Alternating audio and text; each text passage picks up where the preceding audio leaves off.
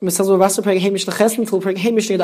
the last half of this perek discusses laws to do with the transaction of an item from a seller to a buyer, and how exactly it is done, and what happens if something happens either right before or right after the sale has taken place. And the first case in this Mishnah, the Gemara explains, is talking about a case where the Mishnah says already, somebody who sells wine or oil to somebody else. And the Gemara explains we're talking about a case where the utensil into which the seller pours the wine or the oil for the buyer to take home with him to transfer the oil and the wine to his house, that utensil does not belong not to the seller nor to the buyer. It belongs to somebody else, and that other person lent it to them to use for the sake of this transaction, for the sake of this sale. Now, that being the case, it's understood that for as long as the seller needs it, it is being borrowed by the seller, and that is until he has filled up the utensil with the wine or the oil. However, once it has been filled up,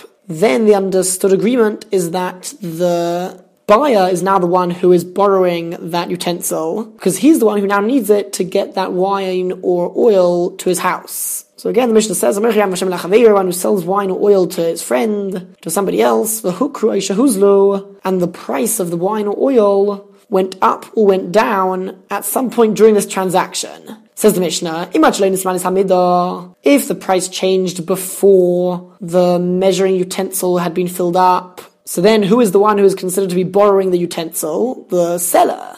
And so the buyer has by no means acquired that oil or wine yet. And therefore, the price changes for the seller, meaning whilst it's still in his ownership, and therefore the buyer would need to pay according to the new price. However, once the measuring utensil has been filled up, so now who's the one who is borrowing that utensil? Who is in control of that utensil? The buyer. And once he is the borrower of the utensil, he can now acquire the oil and the wine by the fact that it is inside the utensil which he is borrowing. Just like if he owned the utensil, so too if he is borrowing the utensil, he can use it in order to acquire the wine and the oil. This is another way to transfer ownership, as long as one is in an area which the buyer has some sort of rights over. In such a case, the fact that it's inside of his utensil, or the utensil which he's borrowing in this case, that would be a valid way of acquiring whatever he is acquiring. Next case, if there was a middleman in between them. And the way we're going to understand the Mishnah is that we're talking about a case where the utensil belongs to the middleman, and he is the one who is measuring out the oil or the wine. He measures it out into the utensil, and he gives it over to the buyer. But in this case, there's no reason to say that he is lending the utensil to the seller, and then once it's filled up to the buyer. As long as he is there present, we assume that it is his. And certainly as long as he is the one filling it up, until he has given it to the buyer, it's considered to be in his domain, in his control, such that nishbra hechovis, if the barrel or this container breaks, and it could be that the oil and the wine is also lost as a result, nishbra la sarsor, it is broken for this middleman, meaning he is the one who loses out. Since he is the owner of the utensil, we look at what is going on here as if the seller is selling the wine or oil to the middleman, and then the middleman is selling it on to the buyer.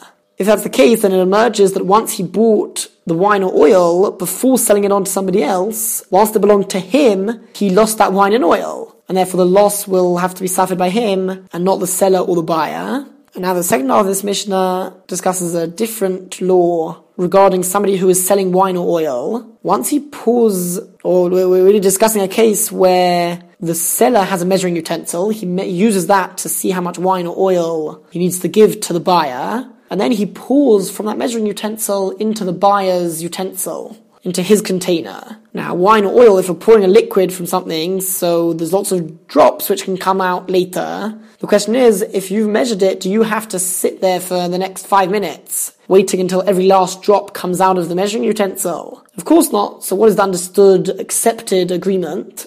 Says the Mishnah, he needs to allow 3 drops to drop into the buyer's container. Of course, once he's poured everything in, and we're now at the dropping stage, he needs to wait for 3 drops to go into the container, and then that's it. And even if after that, hirkina, he tilted the measuring utensil on the side, umitzah, and he caused it all to gather in one place, such that now you'd actually be able to pour a lot of it in one go from the measuring utensil, says the Mishnah, Harihu shel moicher. that would belong to the seller, because he's now no longer got anything to do with the buyer. Their entire transaction and deal between them was over as soon as the 3 drops dropped into there, and therefore all of the oil which remains in there belongs to the seller. Adds the Mishnah, a shopkeeper who is much more busy with lots of different customers, is not obligated to wait for 3 drops to drop into the buyer's utensil every time he sells somebody wine or oil, because he's so busy he's not expected to do that. Rabbi Yehuda says that in general a shopkeeper is expected to do that. When is it that we say that he's so busy that he doesn't need to? That is specifically Erev Shabbos Simcha Sheikha.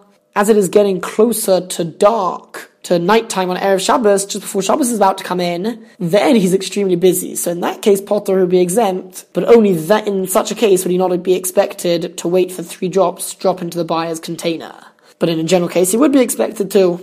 Mishnah Tes, Hashleches Benai, Itul Chenveni, one who sends his young child to a shopkeeper, Upundyon Biyadai, with a Pundyon coin in his hand. A Pundyon is worth 2 Isar, and he wants the child to tell the shopkeeper that he wants to buy an Isar of oil. So he wants his child to give him the Pundiain and receive an Isar change, and he wants to buy an Isar worth of oil. However, because this person is a little child, it is pretty obvious that the intent of the child's father is not for the shopkeeper to give the child the oil, because it's very easy for the child to just spill all of the oil. So it's clear that his intention is just for him to measure out the oil, put it on the side, and then later on, either for the shopkeeper to bring it to him, or he'll come to the shopkeeper, but not for him to give it to his child. And therefore the Mishnah says, if the shopkeeper measures an Isar worth of oil, but also an Isar, and he gave the child the extra Isar as well, the change, and the Gemara adds that we're talking about a case where the father actually gave his child a jug for him to take to the shopkeeper to fill it up with oil. And what the shopkeeper did is, without permission, he used that jug for the sake of a different customer, for example, to pour oil into there for the sake of a different customer, and then poured it out again, and then he came to deal with the child's request, and he filled it up with oil, and the child took it, shores tzleiches, but unfortunately the child broke the jug before arriving home, the ibidis or isar, and he lost the isar coin. Says the Mishnah, in this case, achen v'ni chayev, the shopkeeper is obligated and owes the father of his child a isar coin and an isar worth of oil. Meaning he owes him the pundiain. Why is that? Because according to the Tanakama, a shoyel shalemidas, one who borrows something without the permission of the owner, is considered to be a thief. And a thief is responsible totally to return whatever he took, and until he returns it directly to the person he stole it from, whatever happens to the item, he will be liable. And therefore, even though we can see that the father does trust his child with the isar and with the jug, he gave it to him. Nevertheless, the shopkeeper has become a thief, and therefore he will be liable for the jug. And the reason why he's liable also for the coin is because, again, since the thing that he should have done is to just keep the jug of oil and the coin with him until he actually gives it to the father himself, so he should not have given an isar to the child. So it's as if he hasn't given change back to the father. The father wanted to give him a pundiain, and later on for him to give him an isar back. So he hasn't given him an isar back, and therefore he will be liable to the father of this child a pundiain. However, Rabbi Yehuda exempts the shopkeeper, because according to Rabbi Yehuda, a shol shemidas, one who borrows something without the permission of the owner, does not become a thief. Rather, he has the status of a regular borrower. And therefore, as soon as he puts the item back to where it was, and he is no longer borrowing it, his liability ends, and he's no longer responsible for anything that happens. And so now we can go back to the different logic which we mentioned, and that is that just like we saw the father of the child trusted the child with the jug and the money, the shopkeeper doesn't need to be any more concerned, and he's also able to trust the child with the money and the jug. And he can now assume that the father sent him for the sake of him to give back the oil and the coin to the child to take home, and therefore he would be exempt. And that's the Mishnah. The Chacham agree with Rabbi Yehuda that the shopkeeper would be exempt in the following case. If the container, the jug, is in the hands of the child, and all the shopkeeper did was just measure the oil into the utensil, it could be that he took it from him, but the point is he didn't use it for something else. he only ever used that jug for the sake of this particular child, and therefore he does not gain the status of a shoyl shlom das, of somebody who borrowed something without permission, and therefore he has no responsibility over this, and therefore even according to the Chachomim, achen v'ni potor, the shopkeeper would be exempt in this case if the child then goes and breaks the jug and loses the coin before arriving home. The Torah writes explicitly of the need to have fair measurements and measuring equipment when one sells something to somebody else. The Torah lists a number of different types of equipment, things which measure out solid things or liquids, and the Torah says that they have to be fair. One can't use scales which are not balanced properly in order to deceive the buyer and to give him less than that which he is paying for. And the Mishnah says, Hasitoin, a wholesaler, somebody who buys produce, for example, from farmers, and then sells that produce on to lots of different shopkeepers or merchants. He is obligated to clean and wipe his equipment which he uses to measure liquids. For example, oil or wine. He has to clean them once every 30 days so that there isn't any wine or oil which is hardened and would make the amount which can be held in that container less.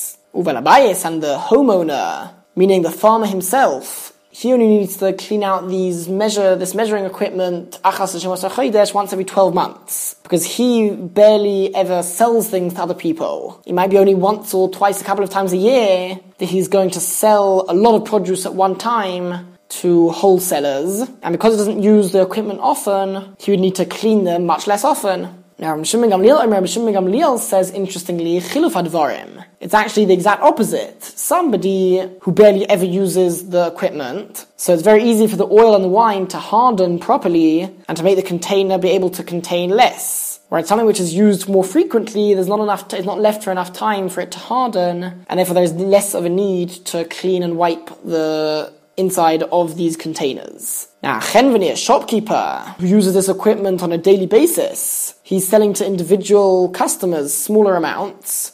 He would need to clean his measuring equipment twice a week. And although it is a debate, simply speaking, this is only according to the Tanna Kama, but once again, Shimon Gamliel would argue with the opposite logic, that since it is used very often, there's not enough time for it to become hard and to really make the container smaller. Now, regarding scales, which you might use to weigh things like meat, the way it would work is there would be two sides of the scales, and on one side he would put weights, and he knew how much exactly each one of those weights weighed, and he would put meat or whatever he is selling on the other side until it balanced out, and he would know exactly how much the meat weighed. The Mishnah says, he needs to wipe off the liquid from the weights which are put on the other side of the scales to the meat or whatever is being sold. He needs to clean those once a week. Even though they're put on the other side as the meat is put, since the meat can have liquid on and it's likely to have touched these weights as well, the weights would end up weighing more as a result of getting liquids on them. So to make sure that you are being totally fair, you need to clean those once a week. And